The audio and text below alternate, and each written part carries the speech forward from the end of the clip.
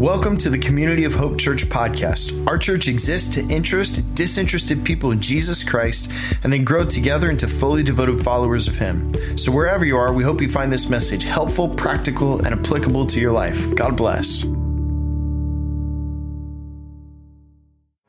Good morning again, everybody. And let's thank our musical team for those beautiful songs of the season. Well, I want to encourage you to, if you can, grab your notes. We are in week 4 of our Christmas series, and we're calling the series Fear Not. And what we are doing in this series, if you're just joining us, is we are using the story of Christmas to help us press into some of the deeper issues we all face as human beings. There's a lot of our stories, if you think about it, that are unique. All of us are coming from different places. We've had different experiences in life. But there's a lot about humanity and a lot about the human condition that is relatable to every one of us. We all have similar things we're facing and similar things we're going through. And so what we're doing right now in the month of December is we are using the Christmas story to help us press into some of the deeper issues we face as human beings, and then some of the deeper truths, really, that run underneath these issues. And I always think about this at Christmas time because I remember a seminary professor back when I was studying for the ministry years ago that said to his classes when we were learning to preach, and back when I was learning to preach, some of you at the close of this message will say he's still learning to preach, but anyhow, when I was in seminary, I had a professor that would say to me, you know what, if you don't get in the way, Christmas will almost preach itself. Because there are such deep truths, such great promises that are within the Christmas story, and they're right there in front of us, and we have an opportunity to look at them. So what we're doing in December is we're unlocking these truths, and we're looking at one of the greatest declarative statements in all of the Bible, which is the declarative statement, fear not. And so if you were to count all of those different statements in Holy Scripture, you would count 125 times where God is making some sort of declaratory statement, and over a fifth of those statements are some form, some iteration of fear not. And it's interesting because I think, and maybe this is just my own feeling about this, but I have a sense, really, that all of us might be tempted to say, you know, there are probably some other things that the Lord maybe would want to repeat over and over again to the broken human condition. And we would find it interesting that over and over again, what God is really saying to us is fear not. Because fear gets in the way of our faith. Fear gets in the way of our deeper understanding of really what God is doing in the world and what God is wanting to do deep within our own lives. And so we've been using the Christmas story to help us there. And if you've been with us, we've been looking at some of these different understandings. For example, we looked at the story of Zechariah and Elizabeth, who were parents to John the Baptist, the forerunner of Jesus. And the fear we uncovered in that story was the fear really that we missed it. And one of the things that I think about, all of us have spaces in our lives really where we may be tempted to feel like, well, life has passed me by, it's gone ahead of me and I've missed some great thing in my life. And what we learned in that story really is we learned how God is a redeeming God. And there's all these scriptures throughout the Old and New Testament that remind us of the idea that God, when we turn to Him, He is able to restore unto us days that have gone away. And some of us who are walking close with the Lord can say that. We can say, gosh, I could see God's redeeming work in my own life or in the life of someone I love. We looked at the story of Mary, one of the great stories of the Christmas narrative. And we learned in the Christmas story of Mary the idea of that we're not enough, the fear of not being enough. Mary being from Nazareth, and some of us will remember that great line that was spoken of Jesus when Jesus came out of Nazareth, and somebody said back one time, talking about the Lord, saying, can anything good come out of Nazareth? Well, Mary was from Nazareth. And so Mary, was in a situation where she, here she is, 14, here she is going to give birth to the Christ child and all of the drama that unfolded around that. And there might have been a sense where she felt like she was not enough. And it was this moment really where are learning in this space that God sees us. And so God sees all of the circumstances of our lives, and when we turn to him, he's a loving Heavenly Father who wants to be there for us. If you were with us last week, we turned the story around and we looked at Joseph. And many of you will remember that, and we uncovered the fear there that might be, we would name it this way, the fear of others. And we looked at this unfolding dilemma that Joseph found himself in, and just all of the idea of him losing his reputation or being implicated in some weird way in sort of this unfolding drama. And we just took a moment to talk about, I think, one of the most gripping fears going on right now in our world, and that's what other people think. And if you were with us last week, I know that Pastor Jeff did a fantastic job. Didn't Pastor Jeff do a great job last weekend?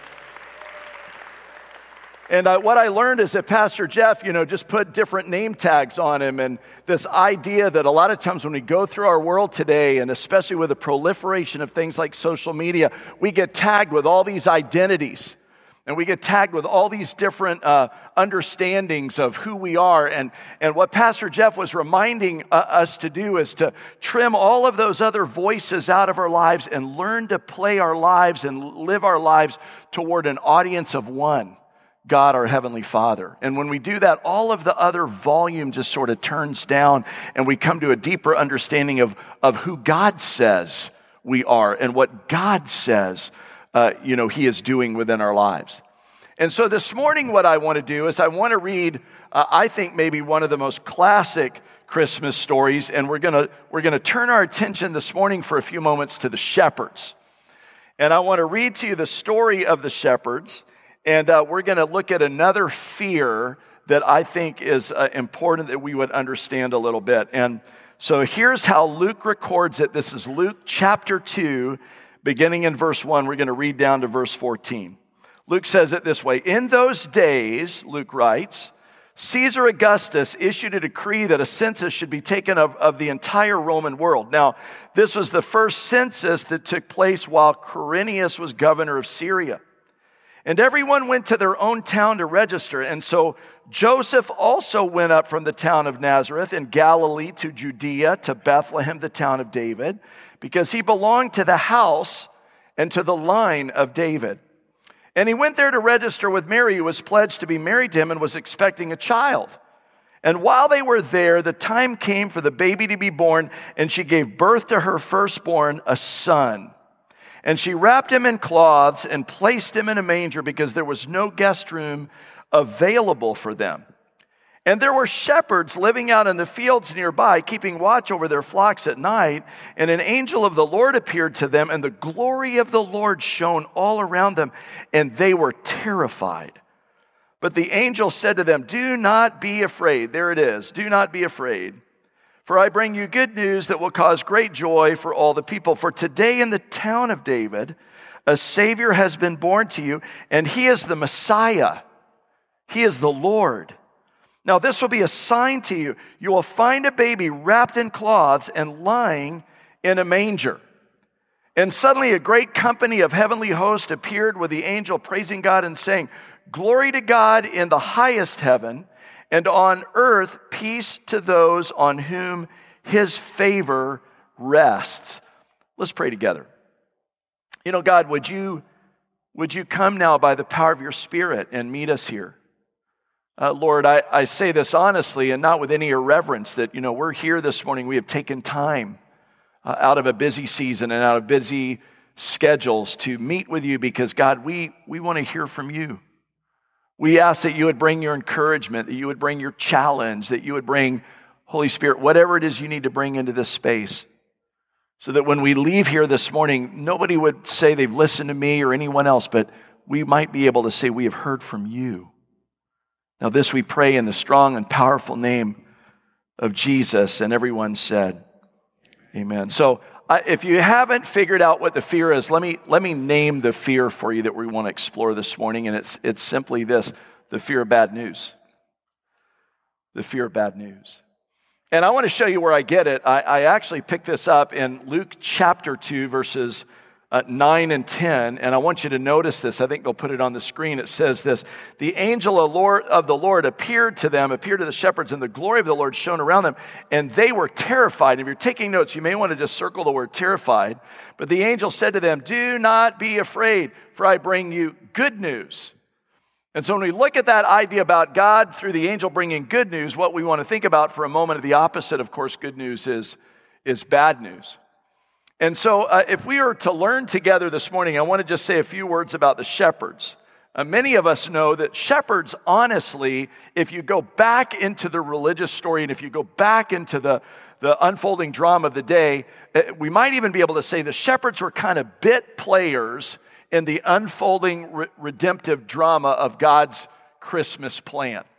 Now, we know on this side of religious history that's not true. In fact, if you've ever participated, even as a child, in a Christmas drama, the shepherds were always the people you wanted to be. How many of you ever got to play a shepherd? I always felt like they had the coolest outfits. So, that's something that we all wanted to be. But at any rate, back then they were more bit players, and they were the ones who tended the flocks outside the city gates. And their only real significance to society around them is because they were sheep herders and shepherds, which were extremely valuable as a commodity within the religious culture of the day. And this was really true as the Passover would come into view, because it meant that lots of lambs and lots of sheep were going to be slaughtered. And so there was this, I don't think really many of us today could kind of get an understanding and get a picture of actually what that would have looked like and what that might have represented back then. But the other thing that I find interesting when you look at shepherds for a moment is shepherds were outsiders. And it's sort of interesting to look at that, because God takes the word to the outsiders, and it just shows us that God was sort of breaking down walls and he was inviting people in. Let me just ask the question as we begin. You ever felt like an outsider? You ever felt like you've been into a situation where you just feel like you don't belong, like maybe it's not for you? And so God is breaking down these walls. But it's interesting that Luke uses this word. It doesn't show up a lot of times in the New Testament. And he tells us in verse 9 that they were terrified. And when you look at that word closely in the original language, the word is actually phobeo, which is where we get the word phobia. And so it's sort of interesting to think about when Luke is writing this, and Luke is sort of, I think, telecasting that sometimes our fears, and this is what we're uncovering this morning, come out of our phobias. In other words, they're exaggerated. If you've been in South Florida for any length of time, you may remember there was an author who wrote, a columnist who wrote for the Miami Herald. I want to show you a picture of him.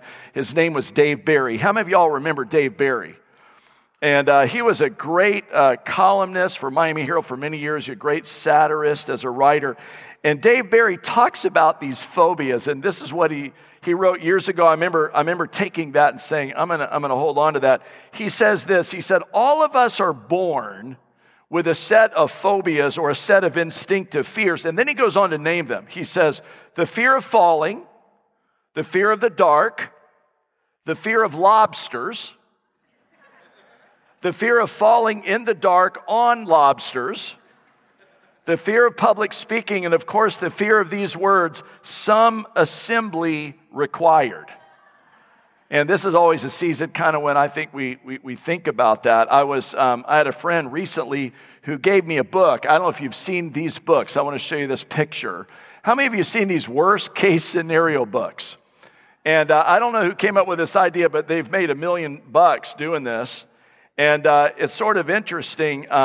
This one says, if you were to read it closely, it says this: how to survive UFO abductions, runaway camels, and leeches, which is all important information all of us need to know right now, right?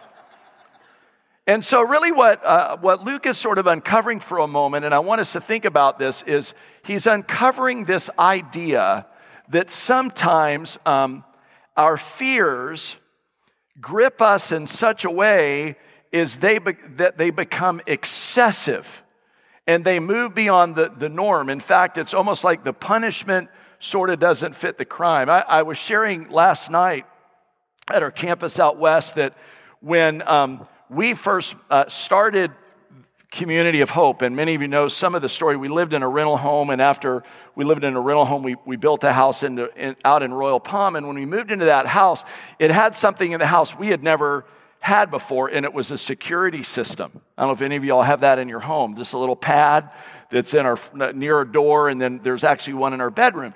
And when we moved in, my wife, who whenever we go into an expensive store where things are breakable, she'll often say, man, I don't know if you experience this, she'll say, why don't you wait outside? I'll be back in a moment. Just stay out here, everything will be fine. And we were when we moved into the house, my wife warned me, she said, that's probably something you don't need to mess with.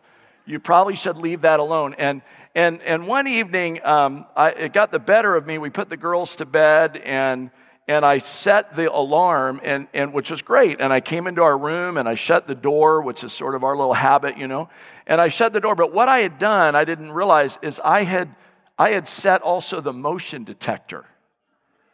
And so in the middle of the night, our youngest daughter, Shelly, got up to get some water, and she set the alarm off. And the alarm, so all of a sudden in the middle of the night, the alarm is going off, and all of a sudden our little girl just, opens the door and just sort of leapt onto our bed. My wife is an incredibly light sleeper. I am not a light sleeper. And so I missed literally every part of that until Shelly landed on my face.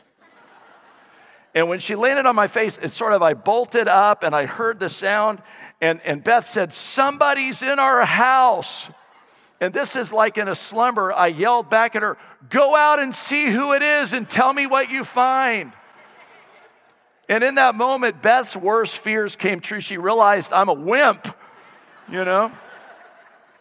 And so part of what Luke is wanting us to understand is that sometimes our worries get ahead of us. And I want to just see, kind of almost out of a recovery language this morning, how many of you would be honest to say sometimes you worry too much about things you shouldn't worry about? I'm testing the honesty in the room. Many of us. And so I think deeply embedded in this story are some truths that I want us to think about, and I want to give you 3 of them. And so if you're taking notes this morning or you got your mind thinking about these things, here's what I want to remind us in this space. Number 1 is simply this. Worry is unproductive. It's unproductive and not really helpful. And Jesus, when he was preaching his very first public sermon, I believe he said as much this very thing. And in Matthew chapter 6, which is sort of the middle of the famous Sermon on the Mount, sometimes referred to the Beatitudes, notice what Jesus says in Matthew chapter 6, verse 25. He says, I tell you, do not worry about your life or what you eat or drink or about your body and what you'll wear. Is not life more than food and the body more than clothes? And he goes on and he says, look at the birds of the air. They don't sow, they don't reap, they don't store away in barns. And yet your heavenly Father feeds them. Are you not more valuable than they? In fact, can any one of you, by worrying, add a single hour to your life? Here's what Jesus, I think, is saying to us, and I find it instructive and challenging that this is his very first public sermon. I mean, there could have been a lot of things he might have said. This is one of the things he said. Worry gets in the way. It's unproductive. And I think what Jesus is saying here, when he's talking about food and clothes, he's just not talking just about food and clothes. We know that. Here's what he's talking. He's talking about life in general. That you and I need to really remember, we need to embed into our souls, we need to come to a new understanding in our faith that worry's unproductive. In fact, I was thinking about this, and I just have to tell you this way. Maybe you'll tell me afterwards when I'm greeting and feel like this is judgmental. I think it's not only unproductive, I think it's kind of annoying. You ever been around somebody who worries all the time? Come on now. It's sort of annoying. I remember on Saturday Night Live, I'm going to probably get in trouble for this. How many of y'all remember the character Debbie Downer? Right? And in fact, just for your own listening pleasure, I'm going to read. Do you remember the song about Debbie Downer? Well, if you don't, I'm going to read it. I'm going to sing it. So You'll enjoy this. Okay, this is how I think it went. You're enjoying your day, everything's going your way, and along comes Debbie Downer, always there to tell you about a new disease, a car accident, or killer bees. You'll beg her to stop now, Debbie, please, but you can't stop Debbie Downer. I thought that would go over better than it did.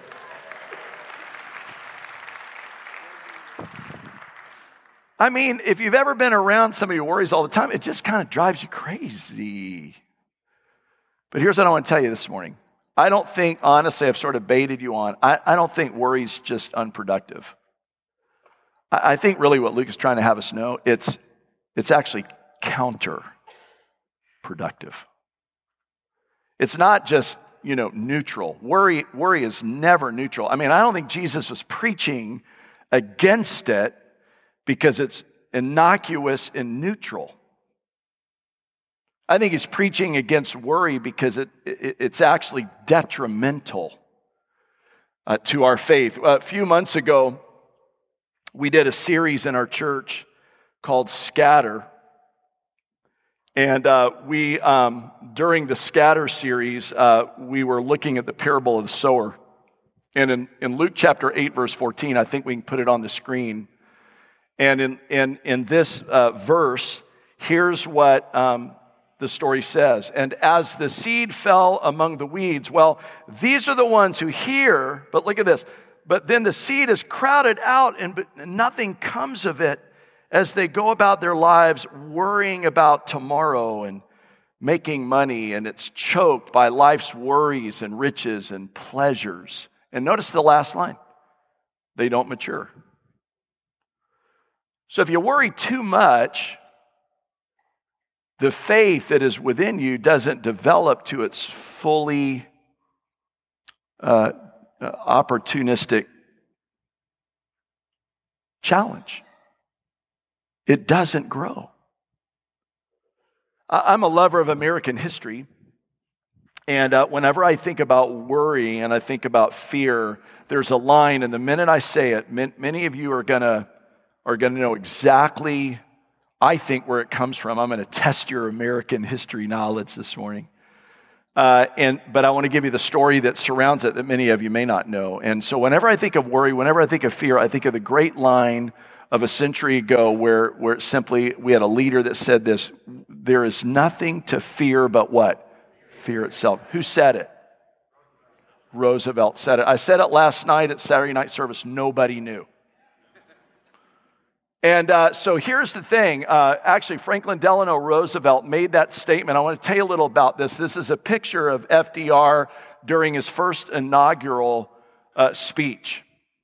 And FDR, until this time and until this speech, he was sometimes ridiculed by the journalists of the day because he was often viewed, listen to me, as superficial around some of the real problems of the day. He had a wonderful sense of humor, and sometimes journalists would say that he overlaid his sense of humor to the detriment of some of the real issues of the day. But when it came to this speech, which is where he made this observation, interestingly, he changed his whole demeanor around the speech. It was a calculated effort on his part, and he spoke very specifically and very directly to the circumstances of the day. And one of course, the big circumstance of the day was something that we remember called the Great Depression. And the Great Depression had not only gripped our nation, but it, like a cancer, had sort of metastasized its way through the minds and hearts of the American people. So much so that there was a great debate raging during that day whether the Union would be able to exist, whether we'd even be able to remain cohesive and together as a nation facing the great problems. And so in this glorious moment, FDR steps to the stage, changes his whole tune, much like a pastor goes right at the heart and soul of our nation. And out of the backdrop of that, here's his statement: we have nothing to fear but fear itself. And then he goes on, and this is what I want you to hear, remember about this. He talks about nothing to fear but fear itself. And he tells the American people that their fear is making things worse. And he said, it's this nameless, unreasoning, unjustified terror, the same word that Luke used, which paralyzes our needed efforts to convert our retreat into an advance. Fear's counterproductive. I believe with all of my heart this morning as one of your pastors that God wants to say some things about what you're facing right now in your lives. And because I'm human, I want to remind everybody, I am facing some things. And God is saying to me what I believe God is saying to you, and He's saying this. If you are overplaying your fear, it will be counterproductive to the development of your faith and the reality and deeper understanding that I see you, that I am with you, and that you are not alone. I mean, we could make the argument this. I mean, the whole ball game for many of us is how we're processing our fear and how we're processing our worry. It's not neutral. It's counterproductive. But I tell you what, before I close, I just want to tell you what I really think fear and worry should represent to us. Worry is a warning sign. That's what I think the scriptures really want us to know. Worry, if we understand it right, is a warning sign that something's not right in our heart. A couple of weeks ago, Beth and I were doing some Christmas shopping. We went to the Wellington Mall. I would encourage everybody to skip it until February. Don't go. In fact, I told Beth, I said, I won't be in here again until like next year. Okay. And we were coming out of the mall. We had done some shopping. We were coming out of the mall. And we went to get in our truck, and there was a lady that was in front of us, and it was like a perfect park job, and she was parked in front of us, and she was sort of standing out by her car. I could immediately tell there was something, going on. And as we approached, I could tell you've probably been in a situation like this, she was kind of sizing us up. And I hate to say this, but we live in a culture right now, and that a lot of that happens. And as we got closer, she courageously said to us, she said, "My car won't start." And I could tell when we were walking up, she was sort of checking us out, and she looked at me, and I don't know what she thought of me, but I think she saw Beth and said, "It's okay, these are safe people." And I need to be honest with you, I'm not even joking. And when she came up to me and she said, "My car won't start," can I just tell you, a sign of our culture, you know what the first thing I did? I looked around because I wanted to make sure it was also okay. And she said, "My car won't start and I don't know why it won't start." And I said, do you think it's your battery? And she said, I don't think it's the battery. And I said, "Why don't you give it a try?" And when she clicked, I could tell immediately that it was the battery. And I had cables, and it was just like a perfect setup. I lifted my hood, asked her to lift up her hood, and just, ran the cables, and just quick as a flash, I started her car, and her car started off right. And as she was getting in her car, this is what she said: "Well, there was a light that was going off, but I ignored it." And I told my wife, I said, "This is what women do right here."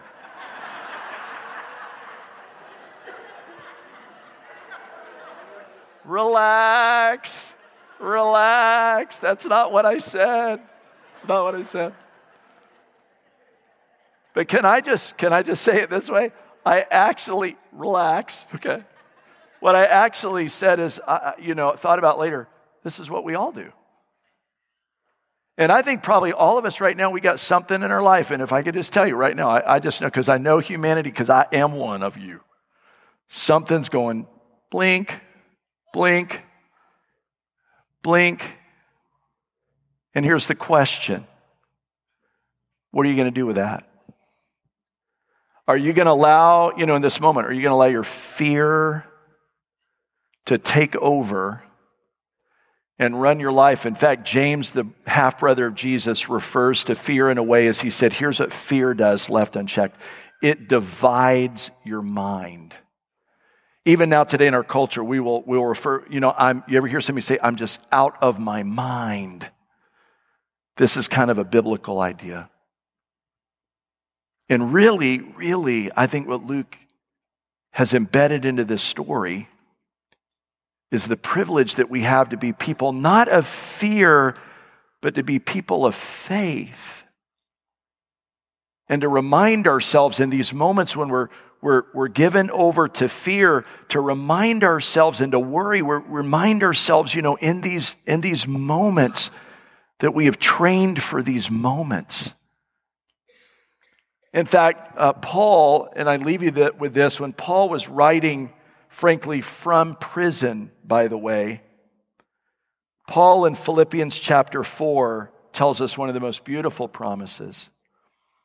And he says, rejoice in the Lord always. I'll say again, rejoice. Let your gentleness be evident to all, for the Lord, look at this, the Lord is near. Is that not the message of Christmas? Do not be anxious about anything, but in every situation by prayer and petition with thanksgiving, present your requests to God. And the peace of God, which transcends all understanding, will guard your hearts and your minds in Christ Jesus. Can I tell you an ancient practice that I have reestablished in my own life?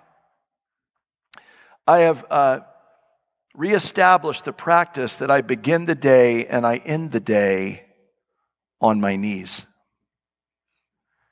Because right now in my own life, there's stuff. Big stuff, little stuff. And when I take a posture on my knees in prayer, I'm just reminding myself that there is somebody more powerful than me, willing to do the work that I can't do in the world that He has created. In fact, to be honest with you, I have a friend that lately what we've been doing, she's doing it too, and we will text each other our number. And my goal is to actually kneel 3 times a day to just remind myself, Lord, I need you. Every hour, I need you. And so sometimes just my friend, I'll go 2, she'll go 3. She did a string of 3s last week. She finally said, I'm more spiritual than you, but I'm praying for you. Just a reminder. How do you do it? What do you do? This is important. We're going to have a closing song, but before we do, I want to pray for you as my friend. And what I want to ask everyone to do, if you're willing, if this feels weird, you don't have to do it. I would ask you to just, where you're sitting, maybe as a moment you would just turn your hands over and rest them in your lap as just a sign to the Lord that you are moving into a posture to receive from Him. And with our eyes bowed and our heads closed, let's just call out to this God in heaven. Lord, you're here. You love us unconditionally. Many of us, oh Lord, are carrying things that are too heavy for these hands to carry. Our minds are filled, like Paul the Apostle, when he wrote and said that, he said, I have fightings without and I have fears within. But God, you are here. And I pray in the strong and mighty name of Jesus that you might in this moment hear our prayer. Take our fear, take our worry, and turn it into trust and into praise. Lord, in this reverent space, would you hear us as we offer our prayers to you? In Jesus' name.